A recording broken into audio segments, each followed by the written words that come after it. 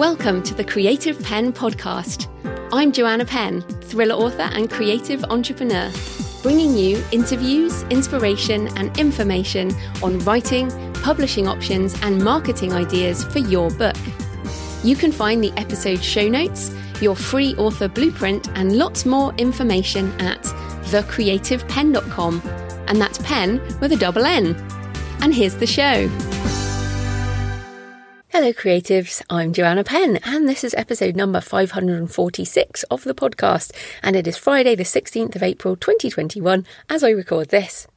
In today's show, Mark Leslie Lefebvre and I discuss his new book, Wide for the Win, and our tips for a more relaxed approach to writing and publishing without the hamster wheel of rapid release and ads. And of course, Mark and I always have a banter, so hopefully it's a fun lesson and you will get some ideas for your own author business. So that's coming up in the interview segment. In publishing news, well, the big news this week was the announcement of Kindle Vella, a new way to publish serialized stories on Kindle and only open to US authors at the moment. Now, of course, those of us who've been around a while remember Kindle serials, launched in 2012. And I particularly remember Sean Platt and David Wright, two of the three at Story Studio with Johnny B. Truant. And the Story Studio podcast, of course, is fantastic too, and they used to do the self-publishing podcast, so we've all been around a while. Obviously they've all been on the show as well a number of times. Many of you know Sean and Dave and Johnny. Anyway, back in 2012 they did Z2134, which was a zombie thing, and essentially they did it through the Kindle serials, but a couple of years later, pretty much Kindle wound up Kindle serials, and Z2134 is available as a full book, but it was written as a serial, and the guys did a lot of serials in those early days. And then what happened was it just wasn't a way that a lot of people consumed. But this is a very Western thing, I think, because in Asia, certainly serialized fiction is huge and has been huge for a long time. And these are sort of micro episodes on smartphone apps or, phone apps that people consume little bite-sized chunks of. And some of them have been going on for years and years.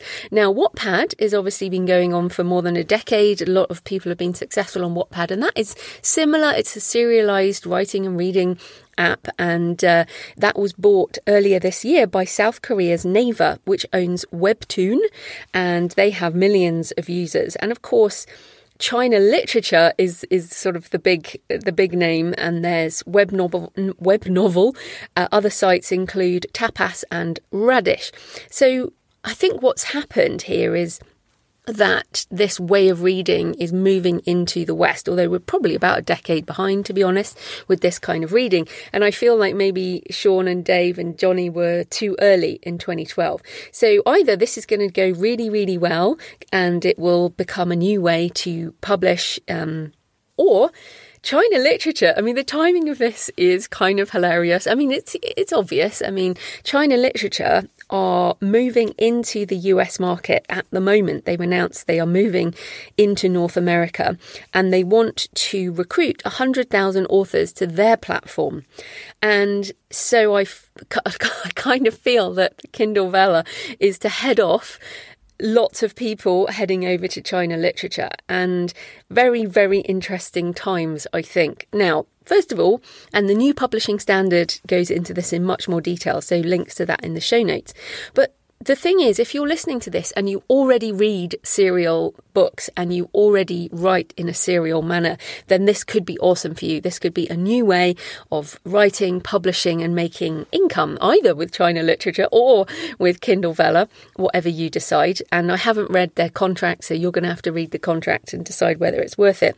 But I am not a serial fiction reader or writer. I am one of those people who buys, and I expect in my books, I want the books I love to read and the books I write, I want an end-to-end story with very clear closure, and that's what I like to read. And what's funny is, I'm super open-minded, I think, about a lot of things, and excited about all kinds of tech and things. But in terms of the books I read, many of us as fiction readers particularly I'm less so with non-fiction. I'll read all over the map. But with fiction, I like a book and I like it to end in a certain way. And I get quite disappointed if, say, a thriller or a fantasy or whatever ends in a way that I don't find satisfying. And for me, this idea of serials, it's just not something I want to read or write.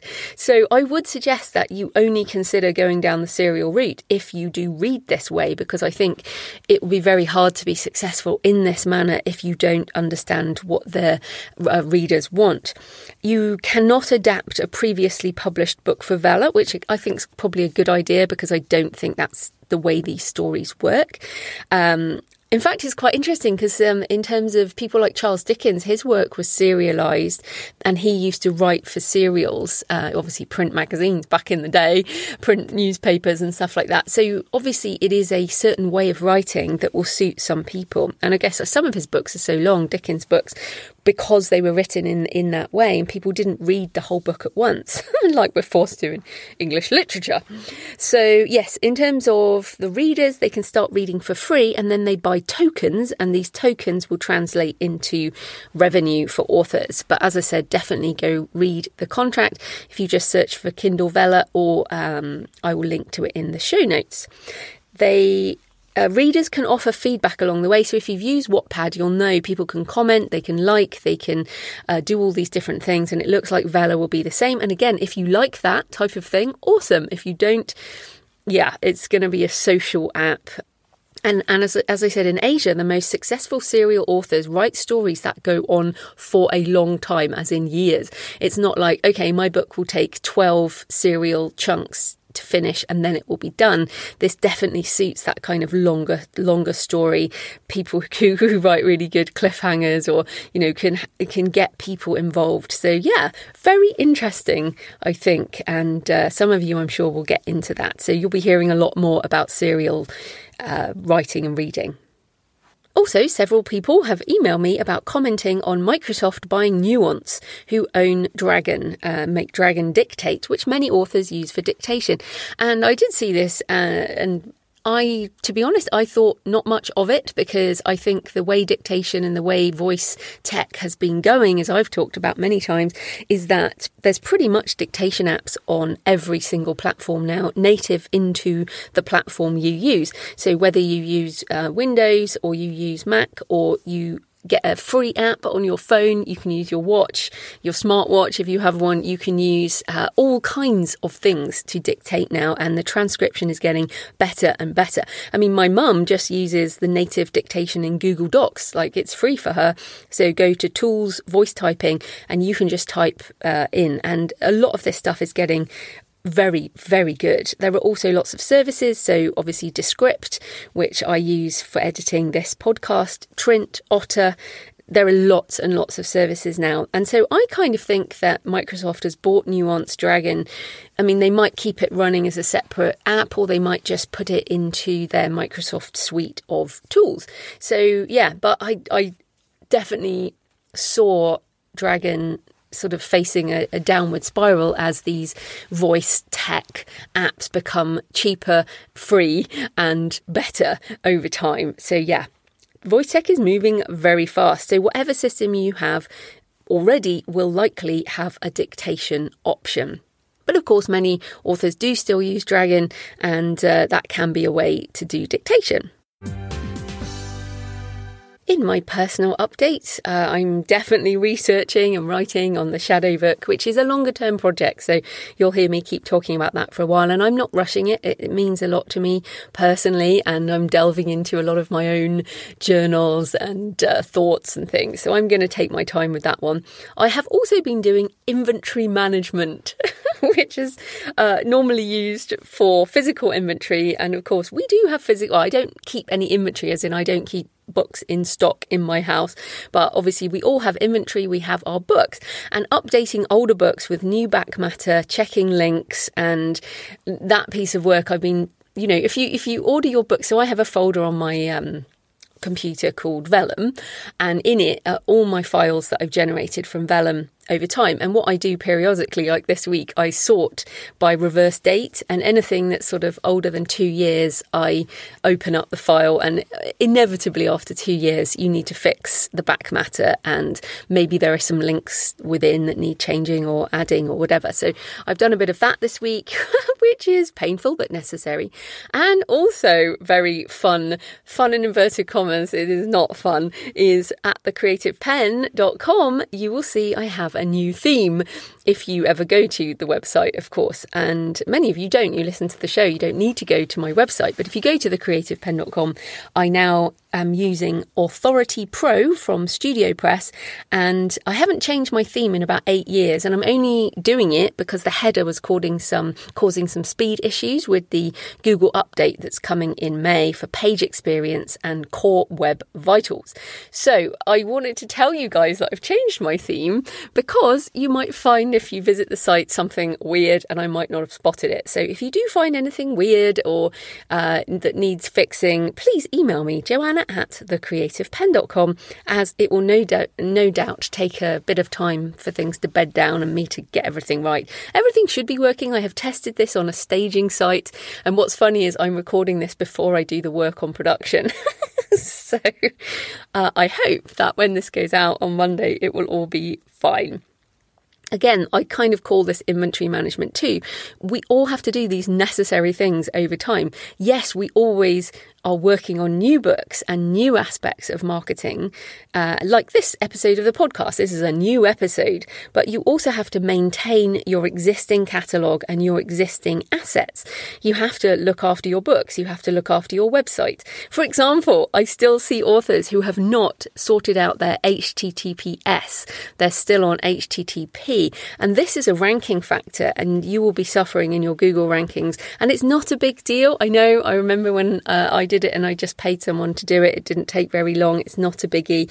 Many web hosts will sort it out for you. You might just need to click a button. But yes, moving from HTTP to HTTPS is like one example. But the world tends to entropy. This is one of those things, like we walk along, obviously I've been walking along a canal a lot in the last year with the pandemic, and we see the canal boats that are there, and outside of the pandemic they always had to move, so they were moving a lot more, and you would see different boats, but a lot of the boats have stayed still for the pandemic. They haven't moved on, the rules changed, whatever. And you see some of these boats, just the tendency to entropy when something sits in water is just classic, this sort of slow disintegration into rotten ruin, basically. And the same thing happens, this sort of gradual decline into disorder, unless we manage things over time. This is necessary occasional pain to keep everything running. And this is the same for maintenance of your house, maintenance of your physical body, your health. If you let things slide for too long, it all falls apart. So you have to look at this stuff. So my question for you this week, do you have books that you haven't looked at for a couple of years? Do you need to update the back matter? Does the text need updating? It might not be an entirely new edition, just a new updated file, for example. Does your website need a look at? Are you on HTTPS? What really needs to be done? So what is necessary? So for me, this is a necessary thing for thecreativepen.com in order for my site to continue ranking well in Google for various search terms. So I need to do it. I have thought about it for ages, but now I really need to do it. What might put more money in your pocket? And what can wait? So is it a vanity metric, or is it truly an important thing to do? So for example, I consider updating my back matter with my new books and say adding some new affiliate links into my nonfiction. That will put more money in my pocket. So I'm going to spend the time and the pain and the few hours it takes to update this type of thing is necessary. But we all have to consider what is necessary. Also on my Books and Travel podcast this week, I talked to nature writer Tiffany Francis Baker about exploring darkness and accepting our animal selves. Again, completely technology to nothing about technology. My Books and Travel show is very focused on completely different things. So if you want to escape into the night and tap into the cycles of the natural world in order to feel better and rest more and experience the world in a different way. And we also talk about pagan fire festivals and the Northern Lights. I can't help pagan fire festival discussion. So go have a moment of escape at the Books and Travel podcast on your favourite app. In Useful Stuff, the Six Figure Authors podcast this week, Lindsay and Joe talk about ways to use bonus material to sell more books. Lots of ideas for fiction authors, including short stories, novellas, prequels, second epilogues, bonus scenes, short audio and more. And this is essentially what I term content marketing for fiction authors. So fiction authors are like, oh, content marketing means you have to do blogging or podcasting. But no, it doesn't. Content marketing is giving stuff away for free in order to attract people to sign up for your email list or buy your books. And this is what Lindsay and Joe talk about, fiction that you can give away in order to sell more books. And Lindsay actually says that these freebie stories and bonus scenes and all this stuff have been better marketing than advertising over her decade at least of being a writer. So yeah, definitely check that out. Six Figure Authors, episode 86 on bonus material. Also on book marketing, BookBub have a good list of ways authors are promoting their books in 2021. And the BookBub blog is very good. I always have a look at that. The article includes promoting perma-free first in series as reader magnets over the long haul, which is the same type of thing as Lindsay and Joe are talking about and is the cornerstone of my fiction marketing. Stone of Fire has been free for many, many years and brings people into my fiction. Also, the BookBub articles covers promoting audiobooks to diversify income, which is definitely made easier by Chirp, which you can get into if you publish wide through Findaway Voices. And other tips include smart branding, creating resources for educators, joining forces with other authors, bookstagramming, and even TikTok, which I'm going nowhere near, even though several of you have emailed me and said, oh, you should really try TikTok. No, I'm still a Twitter girl. And finally, do you write action adventure or fantasy adventure or anything that involves adventure? Fast-paced stories that hunt for things. That's usually what we talk about. So my Arcane series is action adventure. My Map Walker series are fantasy adventure. And of course, if you read Clive Cussler and people like indies like Nick Thacker, David Wood, Kevin Tomlinson, and many more, we are doing an Adventure Writers Summit. Now, this was great fun last year, and discussions of Indiana Jones and Lara Croft and lots of books that we recommend in terms of action adventure. There's lots of talks on different things like how to write a good MacGuffin, which if you write action adventure, you'll know all about the MacGuffin. And it is free, and you can also pay a little bit to get the recording at thecreativepen.com/adventure summit. That redirect should go to the summit, and it is April 23rd to 25th, 2021, which is this coming weekend. I know it's short notice, but the guys are just sorting it out. But it was really fun last year, and you get to hang out live with some awesome authors and talk about writing adventure. So if you write adventure or you're considering it, go along to thecreativepen.com/adventure summit. So thanks for your emails and tweets and comments this week. Jacqueline Rowe says, I am so excited about this podcast with Crystal. I finally have a great resource to encourage writers looking to self-publish children's books. Yay, you're the best. Crystal was fantastic. Lee says, listen to the podcast with KM Wyland, which was last year's on my run in the forest on this beautiful day. First time listener. Inspiring. Welcome, Lee, and thank you for the lovely picture. E.B. Adams said, I like that Crystal mentioned YouTube, and I think this was a comment on YouTube actually. It will be more important for children's authors as more kids are growing up watching than reading, and that's absolutely true. Maybe that's another idea for repurposing illustrations, animate them for video. EB also said, my illustrations on my first couple of books make me cringe looking back, but it was probably the best investment in my career as I have the easiest illustrator to work with myself. And basically EB said, invest some time in learning to draw. It is possible to get good enough a lot quicker than most people think. That's very interesting. Didn't even consider that. Vesta Giles said, so much in this. I'm just about to release my first chapter book and I made sure I did a work for hire contract. Plus the notes at the beginning. I need more paper to make notes when I'm listening to this. I think you mean the intro to the show. Glad you enjoyed it, Vesta. And then I also wanted to share this comment from Alex Hallett, who said, loved everything about the interview apart from the work for hire recommendation for using illustrators. No self-respecting illustrator transfers the copyright of their images. This kind of rights grab can lead to exploitation. It is like the worst kind of publishing contract.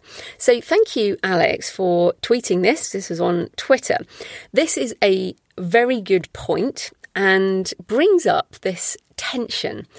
If you are a creator, so whether you write, like most of you guys are writers, but some of you are also artists or illustrators or voice artists or whatever, you have to decide what you do with your intellectual property. So yes, when you create something, that is your intellectual property. You get to decide the contracts you want to sign. There is always a tension. So many of you have signed traditional publishing contracts that might include the clause worldwide English, all formats existing now and to be invented for the life of copyright. And that clause is very pervasive in the publishing industry. Now, you get to choose whether you want to sign that clause or negotiate it. The tension there is the publisher wants all the rights they can get. The author doesn't want to give away all the rights, so you get to negotiate, okay? The same with the illustrator. So, Alex, I'm certainly not saying, and Crystal even said, you might have to pay a lot more to get that kind of contract because the illustrator has said, all right, I'll do that, but only if you pay me 3 times my normal rate, for example. You get to decide what you want. So being an independent creator means that you are empowered to sign the contracts you want to sign, and you have to decide where the tension is. So, Alex, I think that the main thing, and obviously this podcast is not primarily aimed at illustrators or, people who do visual art, but exactly the same principle applies. You get to be empowered about your contracts, and authors are. And what's so funny now, of course, is a lot of indie authors are moving into publishing other people, and they are creating contracts. And suddenly there's this tension again between what rights you want to license and what the author wants to license. So this is a really good example. And so thank you, Alex, for reminding us of the importance of understanding the contract and only signing the things you want to sign or deciding what will make it worth it. So to be honest, if I write a book, let's say I write a story, next year, I'm going to write a novel. It's going to be a standalone horror novel. Now, if I get offered a big chunk of cash, I will sign that clause. I will probably sign that clause. I do have a figure in my head for which I would sign the clause. And you have to think the same way. You have to be like, okay, is it worth it for me? I will go into this with my eyes wide open. That's the main thing. Right, so today's show is sponsored by Kobo Writing Life, and I'll play a word from Tara and Steph in a minute. Just to say that I have sold I'm just about to cross over 50,000 ebooks across 166 countries through Kobo since joining the platform. And Kobo Writing Life is an integral part of my wide publishing approach. I highly recommend going direct to Kobo Writing Life and have a listen to episode 539 if you want some more in-depth tips on selling more on Kobo. So this type of corporate sponsorship pays for the hosting, transcription and editing, but my time in creating the show is sponsored by my lovely patrons. And yes, I really need to do the Patreon Q&A this week. It is coming. Thanks to new patrons in the last week, Shannon Morgan, Michael Thomas and Kimberly Schramm, or Scram, which is an awesome name. Thanks to everyone supporting the show on Patreon. It means so much to me. It means more and more to me, really. And you are in the book, How to Make a Living with Your Writing. I say thank you to all my patrons. You're brilliant. You can support the show with a couple of dollars or euros or pounds or Canadian dollars a month, a coffee a month or a couple of coffees if you're feeling generous, and you'll get that extra monthly Q&A audio where you get to ask your questions, and you also get the backlist, so you get lots more audio. You can support the show at patreon.com, patreon.com/The Creative Pen. Right, here's a word from Kobo Writing Life, and then we'll get into the interview. Hi, I'm Stephanie. And I'm Joni. And we're from Kobo Writing Life, Kobo's free, fast, and easy self-publishing platform. KWL was built by authors for authors, and our team of dedicated book lovers are always working hard to help authors reach new readers around the world. With that in mind, we want to tell you about Kobo's subscription reading service, Kobo Plus. This program has been a great success in the Netherlands and Belgium, which is why we decided to bring it to our home market and launch Kobo Plus in Canada. The great thing about Kobo Plus for authors is that it reaches an entirely new audience who may be trying digital reading for the first time. We also ensured that authors retain control of their books. Do you want to try out a book in Kobo Plus in Canada, but not in the Netherlands? You have the option to do that. Simply select the areas you want to be included in the rights and distribution section of your book.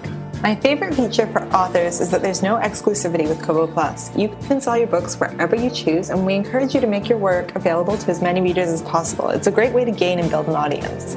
If you want to learn more about Kobo Plus or Kobo Writing Life, check out our blog, podcast, and find us on social. You can create your free account at kobo.com/writinglife. Back to you, Joanna.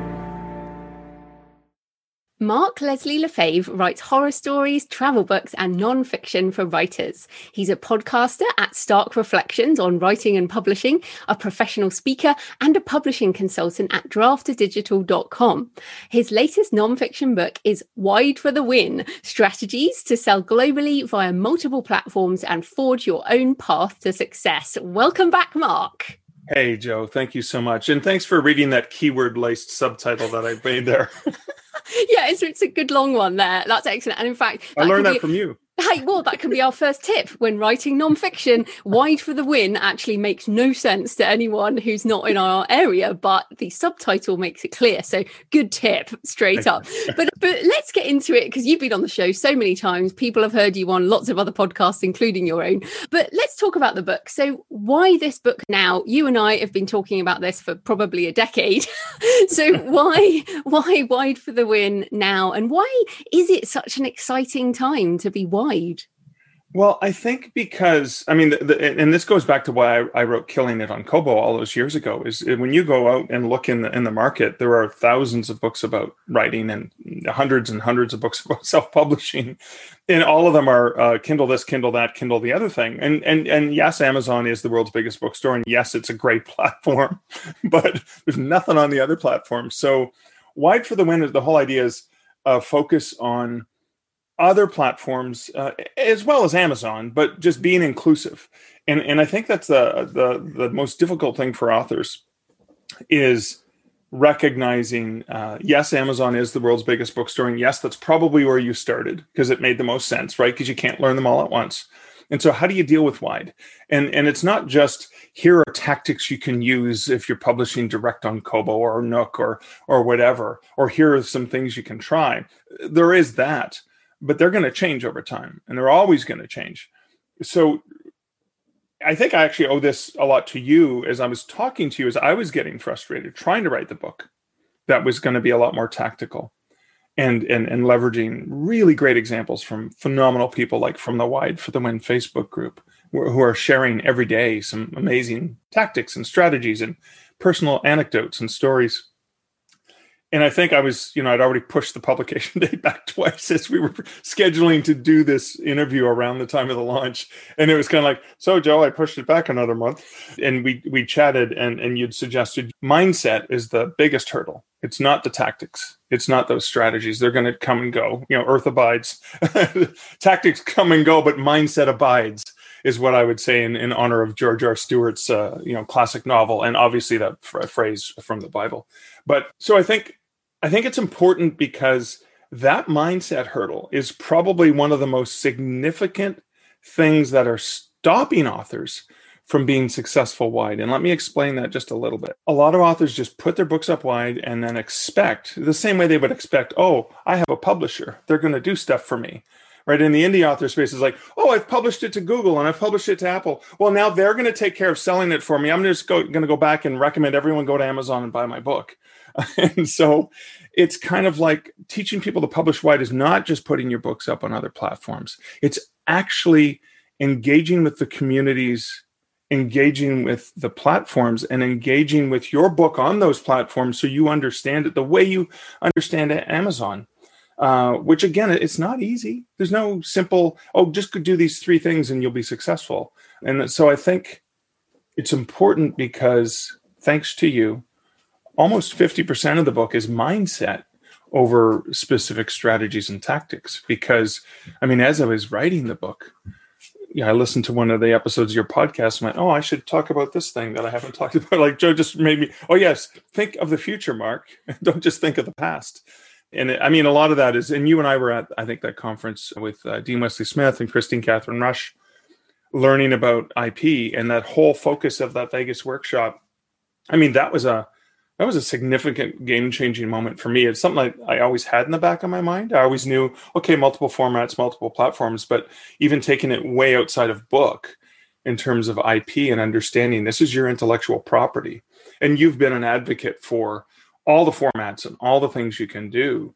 And I tried to help authors by I'm not going to get into specific details of how to work with Hollywood or how to sell game rights or how to do whatever, but I want to open their minds to the possibilities so they don't sign contracts with platforms or publishers or whatever that are going to limit their ability to grow. So I think it's just that mindset is just so critical. Yeah, I think it's interesting. And I mean, let's be very clear. You said it up front, but publishing wide doesn't exclude Amazon. What I don't like is this burgeoning dichotomy. It's not KU or Amazon versus wide. Right. The whole ethos of wide is everything, publish everything. In fact, I was actually just thinking earlier today, if only, I would accept lower royalties on Amazon to have my books in KU as long as they were non-exclusive. And I if they did that, I'd take half the rate or whatever. Maybe I shouldn't say that but in public, but I feel like I want to. Yeah, 3/4. But I want to be in KU, but I do not want to be exclusive. So I think, and in fact, I am in KU. My mum's books are in KU as Penny Appleton, and my German books, I have 4 books in German. They are all in KU. And I feel because they're in KU because I don't have the ability to market multiple brands actively like I do with Joanna Penn and JF Penn. So that's the first thing. We're not saying you can't do everything. You just can't do everything with one book. You can't be simultaneously in KU and wide, but you can do it across your catalogue. And so that's, I think, a really important point. And then also, as you said, wide is not just about ebooks on KU or not, it's also about formats. So we're going to talk about print and audio. It's also about country. So you're in Canada, I'm in the UK. It's also about not just the USA. And it's also about language, as I've mentioned, German. It's about all these different things. And as you said, it's also about long term. It's not just money. In fact, you and I, as we record this, I launched a book 2 weeks ago, How to Make a Living, the 3rd edition. And someone emailed me, they said, how did your launch go? I saw you hit the Amazon bestseller list on Amazon.com briefly, but it wasn't there very long. And I was like, yeah, but I sold a couple of $1,000s direct in one day. And that money went in my bank account. Immediately almost, right? Through the pay hip to Stripe. Right? It's like a day or two later, it's in your bank account. Within a couple of hours. And this is another thing. It's sure, that didn't populate anyone's algorithm, didn't populate Apple's algorithm or Google's. Populated your pocketbook. Yeah, populated my bank account and my own algorithm, my email list and that type of thing. So that's, I guess, some initial sort of scene setting, I guess. Right. Yeah. So let's talk about I know we shouldn't be talking massively about tactics, but I do think that there are some fundamentals that are important when you're thinking about this. Right. So where would you start in terms of positioning our books for wide success? So I think it depends on where you're coming from. Are you first publishing? Have you been publishing only exclusively to Amazon? Because there's going to be some different ways that you change that. I did an article for the Alliance of Independent Authors, which was basically an excerpt from the book on how to deal with that. Because I think the thing that's really important is, so I'm going to assume people are exclusive to Amazon and they're looking for where to start. The very first place to start is think of your readers and remind them. Let them know, give them a heads up. If you've curated this list of people who expect to read for what they pretend or think is free on Kindle Unlimited reading for one price, let them know you're leaving the program if you plan on leaving, and give them heads up, because these are people who love you and you want to care for them. You don't want to abandon your Amazon KU readers. Let them know, because then they can grab your books and put them in their library, and then you can earn money, KU money off it 2 years after you've been wide, which is great. But you've helped them. But then let them know where they'll soon be able to get. If you want any of my other books or whatever, they're going to be available free through the libraries. It's going to be a little bit less inconvenient, but now everyone can get my books for free. But then the other thing I recommend people do is, okay, so Amazon's the world's biggest bookstore. We know that. Most people know about it. You've got the four other retailers, the big five, right? Amazon, Apple Books, Google Play, Kobo, Rakuten Kobo, and then Nook, B&N Nook, which is only in the US. All the other ones are international and in many, many countries. You're not going to be successful on all of the platforms once, and it's really overwhelming to understand them. So take the time to pick one. Maybe it's the one that you've actually explored and looked at, and you have the free app, or you have a reader, and actually interact as a customer and understand a little bit more about them. And then you'll notice, for example, that there's certain benefits to going direct with some of the platforms. There's certain options where you can't really not go direct with some of the platforms, Google Play, but because you still have to have a direct account regardless of whether or not you use a third party. What are the benefits of the time saving versus the 10% you would give up to go through a distributor, and just try to understand the different perks, the different pros and cons. And that's going to take a while to understand. I actually think it's more important to spend some time on the actual storefront as a customer. Like, I feel like we overemphasize the back end too much, as in the upload of files and things. Whereas actually, if you go to, for example, in Kobo, I always go to kobo.ca or whatever the Canadian store, kobo.com and change it to the little Canadian flag, because that's Kobo is biggest in Canada. Yes, I've sold books now in 162 countries through Kobo, but most of those sales are in Canada. So if you go to the Canadian store, and then the other one which is kind of even more different, I think, is the Apple Books store.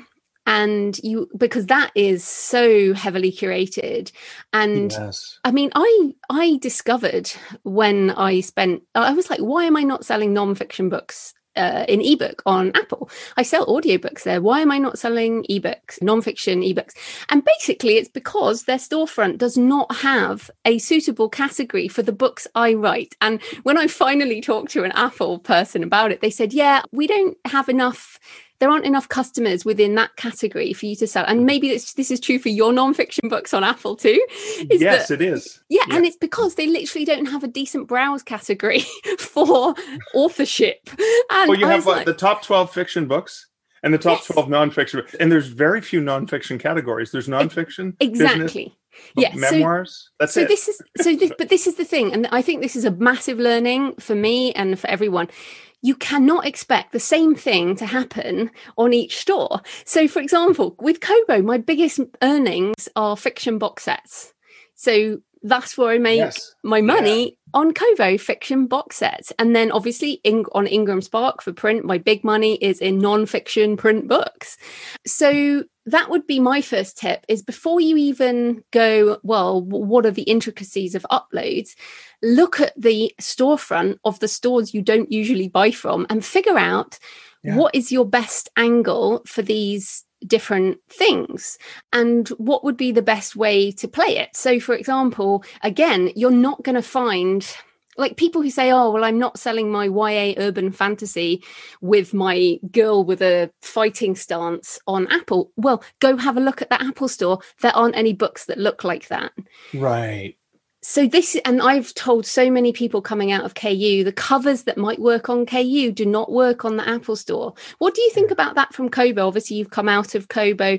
Do you think there is a certain look to a KU cover that perhaps sometimes you have to change in certain genres to work on different stores? That's a really good question. The only time I remember from my time at Kobo with that was more related to romance in the UK versus America, for example, right? Like, no, we don't need half-naked guys and their pecs and their abs and stuff like that. We want a different style. But that was based on, because I was paying attention to the Kobo merchandisers in the UK working with WH Smith and what they would feature. And we go, but this is a great book and it's selling like crazy. They go, yeah, we're not going to feature that because it's not. And this is the one thing and I know we've talked about this in the past. It's the one thing that Penguin Random House does well is they do have a cover unique to geo markets that are going to cue in with the sensibilities. And you're talking about that from a step back because you only have one cover. Shame that there's only one cover, right? for the different geos. Although, there are technical ways around it with multiple ISBNs. Of course, you could use it. I mean, I haven't even thought of doing this, but you could, because I'm not in KU, but you could use a different cover for Apple than you do for your KU urban fantasy. Yeah, like you do with box sets, right? So Apple refuses to accept three-dimensional digital box set covers, right? So you have to have, and Kobo highly prefers them, but they'll still accept them because Kobo is like, yeah, well, we sell books and it's going to sell a lot, so who cares? Let's put it in.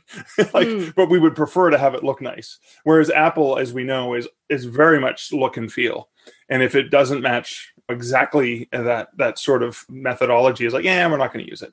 So yeah, that's true. Like if you can do that with digital box sets with a different cover, why can't you do it for a Kindle Unlimited versus a wide book? Yeah, I'm literally never thought of that before. But the other thing I think is the other question you probably get this. We're talking the day after your, Wife the Wind launch. And I actually don't care about launches. And I don't think this is just my age in the community. I think it's because I'm wide, and in fact, in the traditional publishing industry in 2020, 67% of the income for publishers was backlist. And for me, putting that book out was not about the launch. It's about making my backlist. I needed to upgrade that book because it's been selling well for 5 years, and I needed to upgrade my backlist in order that my backlist continues to sell. Now, yes, it was a new front list edition, but I consider it backlist, and I actually consider all my work to be long-term sales. And I also think this is a wide attitude because KU, people obsess around the algorithms and the 90-day cliff and all that. And I don't think that's what we do. And in fact, it's much easier to sell books wide when they're older. Some cases, because they have history, they have rankings, they have temperatures. As I think Tara from Kobo Writing Life was on your show a few weeks ago talking. I was like, yay, she used the term temperature because I used to hear the big data team at Kobo use that all the time. That's how they refer to ranking. And it's really interesting that you talk about that because, and that's actually, ironically, if I were to tell indie authors, wow, you're thinking like a traditional publisher when you're focusing on the launch, because the 67% of traditional publishing revenue comes from backlist, but 95% of all their marketing goes on front lists, which is basically that silly 30, 60, 90-day window. And I was like, gee, indie authors, you're acting like a big New York publisher. That'll insult them and then they'll change. But you're so right about that because I'll give you an example. Like I released the book A Canadian Werewolf in New York in 2016 with a cover that was not good for the audience. I was thinking, no, it's not urban fantasy because it's not urban fantasy enough. I needed a more literary cover. Yeah, I kind of did okay. I did some stuff. I redid all the covers for the series with branding, with a artist who did all of my covers for the series that are more online. And so I've probably sold more of that in the last 6 months than I have in the previous 6 years. Well, not 6 years. It was only 5 years. But for a few reasons. I mean, obviously, because I finally followed my own advice and wrote books in a series. Oh, imagine that. What I've been telling thousands of authors. Well, you got to get the... It's another good tip for wide. Yeah. And it still works at wide, but it's been an interesting process. And I go, this book is 6 years old, almost 5-6 years old. And I'm selling more of it than other books that I released more recently. And the reality is, and this goes back to a used bookstore that I loved growing up, Bay Used Books in Sudbury, Ontario, Canada. And they used to have a little stamp they would put inside their books, and they would say, a book you've never read is a new book. And that is so true when it comes to your books and ebooks, because what's going to happen is, Joe, you've built this long-term thinking backlist. And then somebody discovers one of your novels, Day in New York or something like that, and they go, "Oh my God, she's got! Oh, and I can buy the box set, and I can and there's audio. A large print. I can buy gifts for my mom because she's going to love these. Like, all of a sudden, when the right fan comes along, the magic happens. There is no magic bullet other than that long, hard work, planting all those lightning rods, putting in the work, putting in the backlist. And then when the right customer comes along, you really feel that. And there's weird things where I know authors, this happens to them going, I've been ticking along, do. And all of a sudden, for no reason at all, I sold every single one of my books on Nook. What happened? Well, you know what happened? The right customer found whatever it was you did to get them there, whether it was a BookBub ad, or it was a feature deal, or a written word media, whatever you did, something happened. They saw it, and lo and behold, they were the right person. Yeah. And it happened. Yeah, and I think this is the other thing. I feel that being wide is a bit more relaxed, in that we have quite a lot of people in the Wide for the Win Facebook group who are like, yeah, I write one book a year, or I write maybe 2 books a year. And I mean, I've written a few more this year, pandemic year, what else are you going to do? You couldn't go on 100-kilometer walks. I did go on a 186-kilometer walk. But apart from that, I think, because it's about the backlist, you can be more relaxed. So, in fact, there was a BookBub blog, which is a great blog, Jane Steen, and I'll by the time this goes out, it will have been out a few weeks. But it was like, can you keep selling a perma free with a BookBub feature deal or ads? And I'm like, well, of course you can, because that's what I've been doing for the last 7 years or whatever. And in fact, I did one on desecration, which is free at the moment, and it got 36,000 downloads doing a BookBub feature deal. Was that a feature deal, not an international? But it was an international feature deal. Wow. And in fact, I did precisely what Jane had, which is, the cover was different to the last time I ran it. But it was so interesting because people are like, well, how do you get things moving on these other stores? Well, that is one way. And if you can't get a feature deal, you can do the pay-per-click ads. So this is my relaxed author marketing tip, which is free first in series with BookBub pay-per-click ads running permanently on the ebook, and that's it. What do you reckon? No, I love that. I mean, David Gogren's book on BookBub ads is excellent book. But again, so think about what you would pay for a feature deal, $800. Yeah, something like US, that. Yeah, right, something like that. So imagine you take because again, you're doing that and maybe if you're lucky, you get one a month. You're not going to, but so you take the $800 or something, divide it by 30. Do spend some money. Probably you're going to spend about $50, maybe trying some different things, finding your target audiences, and then doing a permanent. So whatever it is, whatever you can afford, divide it by the number of days in a month, and then run that. And you're constantly feeding. So I mean, I'm assuming your call to action at the end of the book is going to lead them to the next book, right? Yeah, it's like a trilogy. That it's good, and all of these things are in place, and that your series metadata is solid. Those work. The other thing that I think can work, and this is very tactic oriented, but I think it's going to be useful, is if you're publishing direct to Nook through BNN, if you're lucky enough to live in a territory that does allow that. Google Play for sure. They've been improving and iterating on Google Play so much in the last year. I'm so excited to see that. But I did a thing where I made 20 of my books on Google Play. I just made a 75% off coupon, and they even make an automatic landing page just for your books automatically. You can do it yourself, self-serve. And what you can do is like, I'm new to Google Play. I'm going to be doing this with Sean Costello because we've never bothered to put his books up there. I publish his books for him. We're going to take all his books, load them in there, send his newsletter, say, hey, my books are now on Google Play. If you want to, and I'm not sure we're probably going to do a few free coupon codes.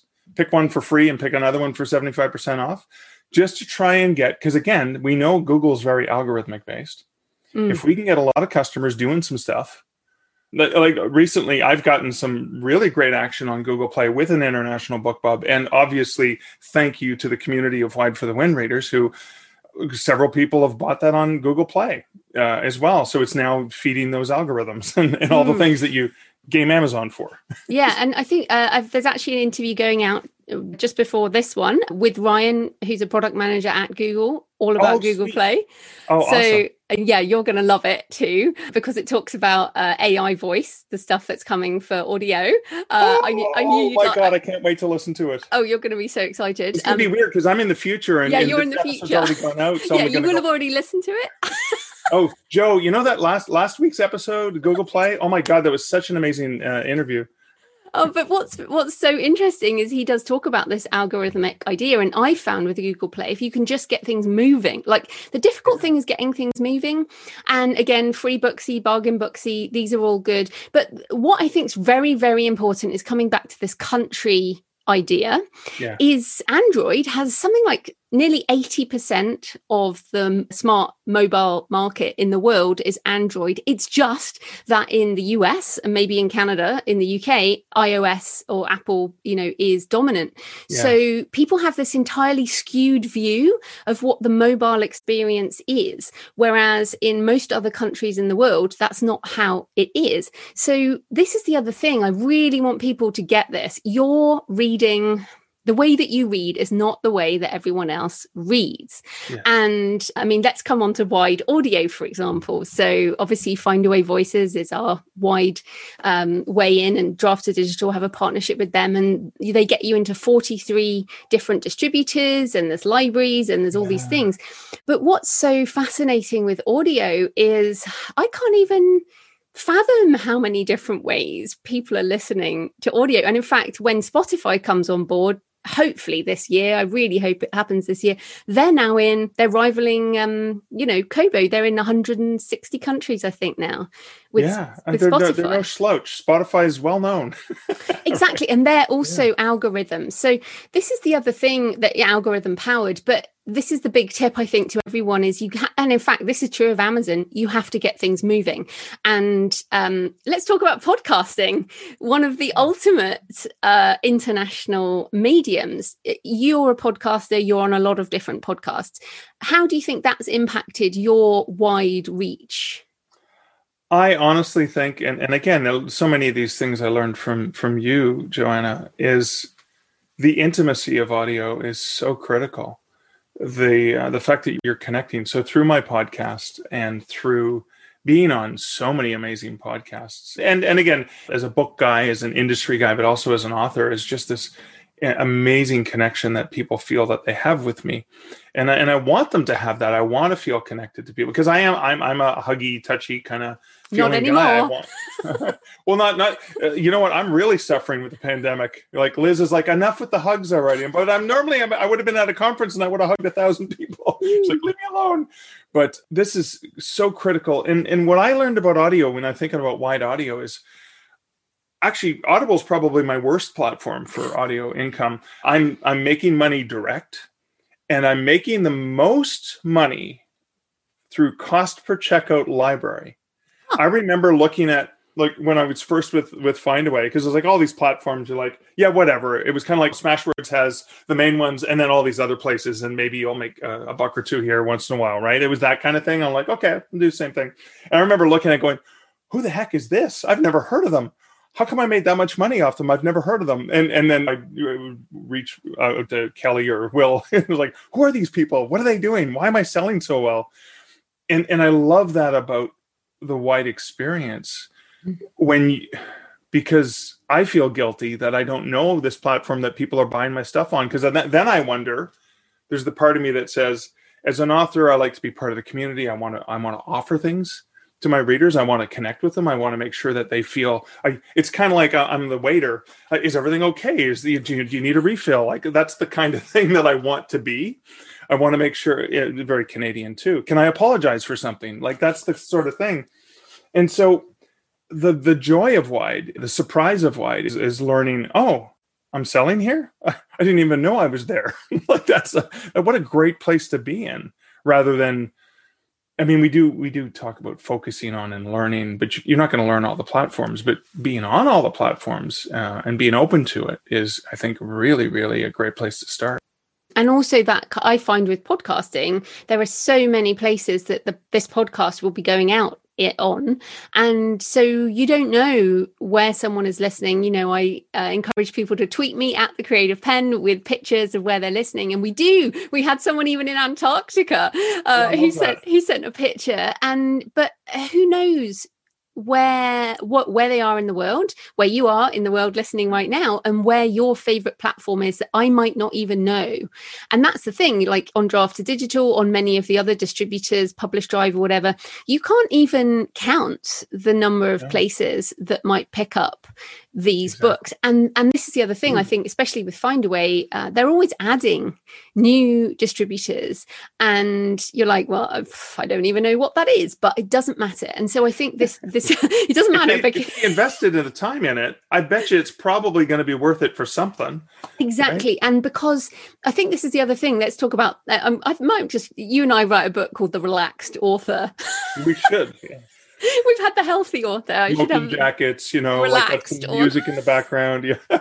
Because I feel like this is the thing. I don't care where you buy my books from, and I don't care what format you buy in, because I'm going to have them available everywhere in all the formats. They're not available in all languages, but hey, we'll get there. We're getting there. Yeah, exactly. And in all the countries, although you'll laugh, I got Kobo to send me a list of the countries I was missing out of the 190. And they did that for you. Oh, that's great.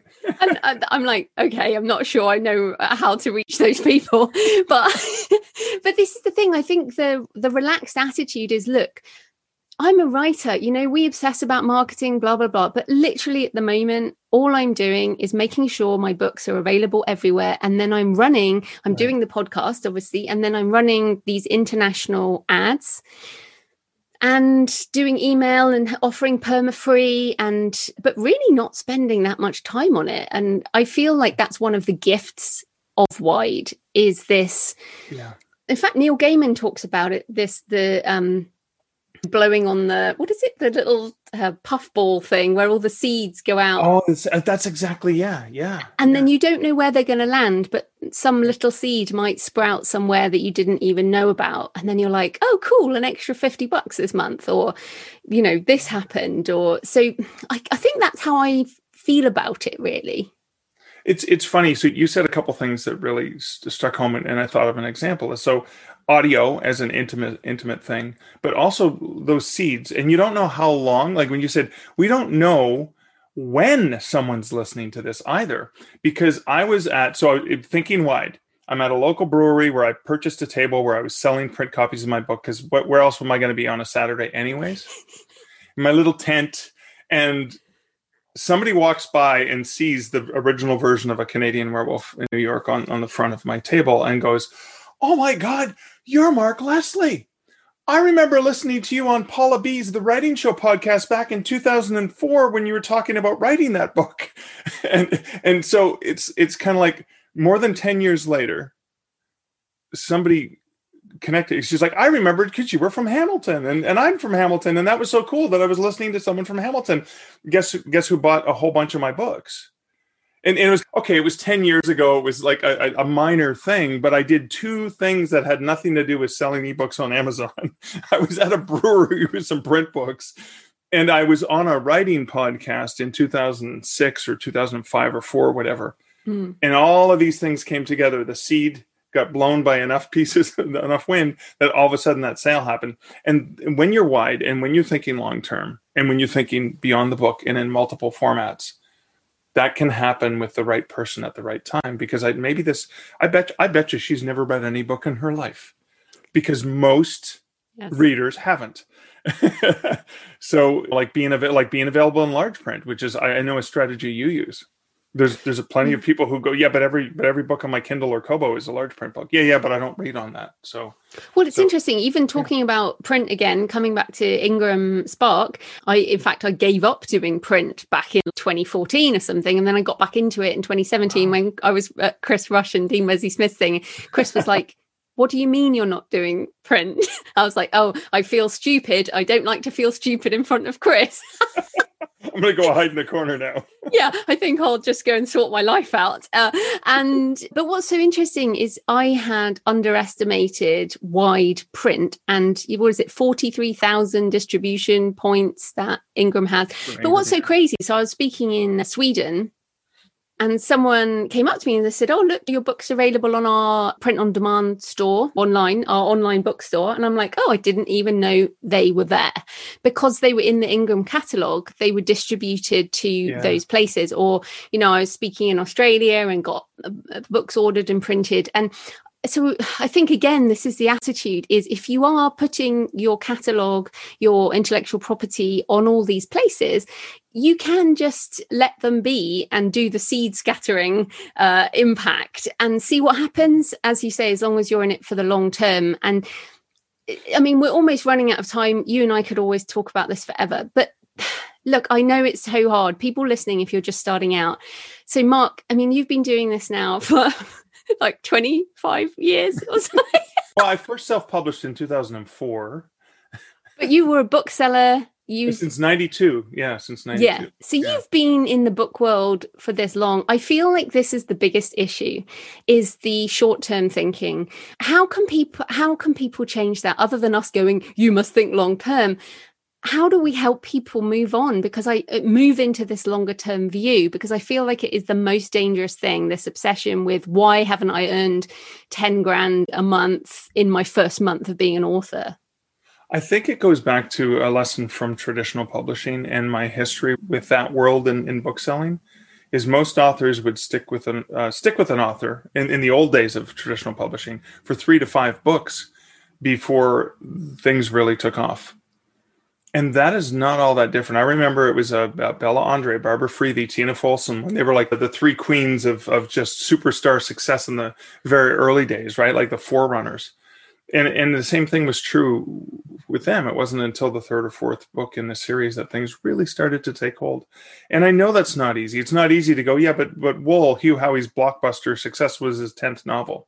Joe, how long your podcast celebrated? You're going on 11 years now?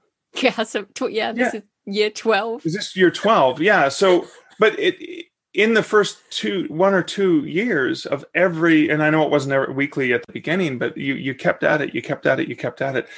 You only hear about the success stories of the people who didn't give up, right? And that's it's like falling down 8 times and getting up 9. So persistence and belief in yourself. And again, the other thing, and I know you talk about this a lot, and I'm inspired by you from it, is that comparisonitis, is compare yourself to where you were. Oh, I didn't have a book last year. Now I have a book.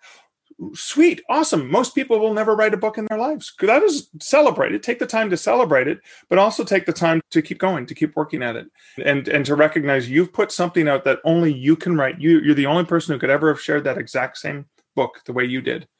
And there is probably someone out there, and hopefully lots of someones, where that's going to resonate with them. And it's really hard to talk to. Well, we're in a pandemic, and I talk about the long term. It's like we're just such short-sighted. It's like, when do I get to hug people again? Well, how about let's get the vaccinations, and then, Mark, you can touch as many people as you want. But we are inherently very focused on the here and now, and that's a really, really hard thing to do. So pick up meditation, take some meditation, relax, take some time, a little less coffee, a little more water. Yeah, and be a relaxed Wide for the Win author. A relaxed author, yeah. No, the book is called Wide for the Win. So where can authors find the book, and also more help for going wide? Well, I like to send people to books2read.com/wide for the win. You can also go to markleslie.ca and find links to everything for me right there. And obviously draft2digital.com if you're looking for a great way to have free way of getting ebooks made and distributed. And the Wide for the Win Facebook group, we should mention. Oh my God, we forgot the Wide for the Win Facebook group. Yes. Which is fantastic and is full of people sharing a lot of detail and encouragement as well, I think, along the way, which is really important. That's critical, because you have to recognize you're not in it alone, and there's a lot of other people who are going through the exact same thing. And the Wide for the Win Facebook group is such a beautiful community of supportive people. I cheer on people's wins. And I don't, in my mind, I actually prefer cheering on the wins. It's like, oh my God, I got my first sale in this country or on this platform. sweet. Like, wow, I remember what that was like. And I feel for you because there's certain countries I haven't sold in yet too. So that community is so critical, especially when you're feeling alone and frustrated. You're like, oh my God, this is never going to work. Guess what? There's thousands of others out there like you. You can hang out together and relax together, right? All right. Well, thanks so much for your time, Mark. That was great. Thanks, Joe. Always great to chat with you. So I hope you enjoyed the interview with Mark today and that it has given you some ideas around publishing and also for thinking long term about your author career. So coming up this week, I have a little in-between-isode. I'm sharing a chapter from How to Make a Living with Your Writing, the 3rd edition, out now on every audio platform. I narrated the audiobook, so I hope you find it useful. It's definitely full of tips to help you make more money as an author. And even if you have read or listened to the previous edition, this will give you more ideas. And seriously, if you make it through the book without getting any ideas, email me and let me know and I will refund you for whatever you bought, because I learned a lot in writing it and it is truly a new edition of How to Make a Living with Your Writing. So that is coming up in the middle of the week. And in next Monday's show, I'm talking about mind management, not time management, with David Cadavy and how to reframe productivity in a way you might not expect. So happy writing, and I'll see you next time. Thanks for listening today. I hope you found it helpful. You might also like the backlist episodes and show notes available at thecreativepen.com/podcast. You can also get your free author blueprint at thecreativepen.com/blueprint. If you'd like to connect, you can tweet me at The Creative Pen or find me on Facebook at The Creative Pen. See you next time.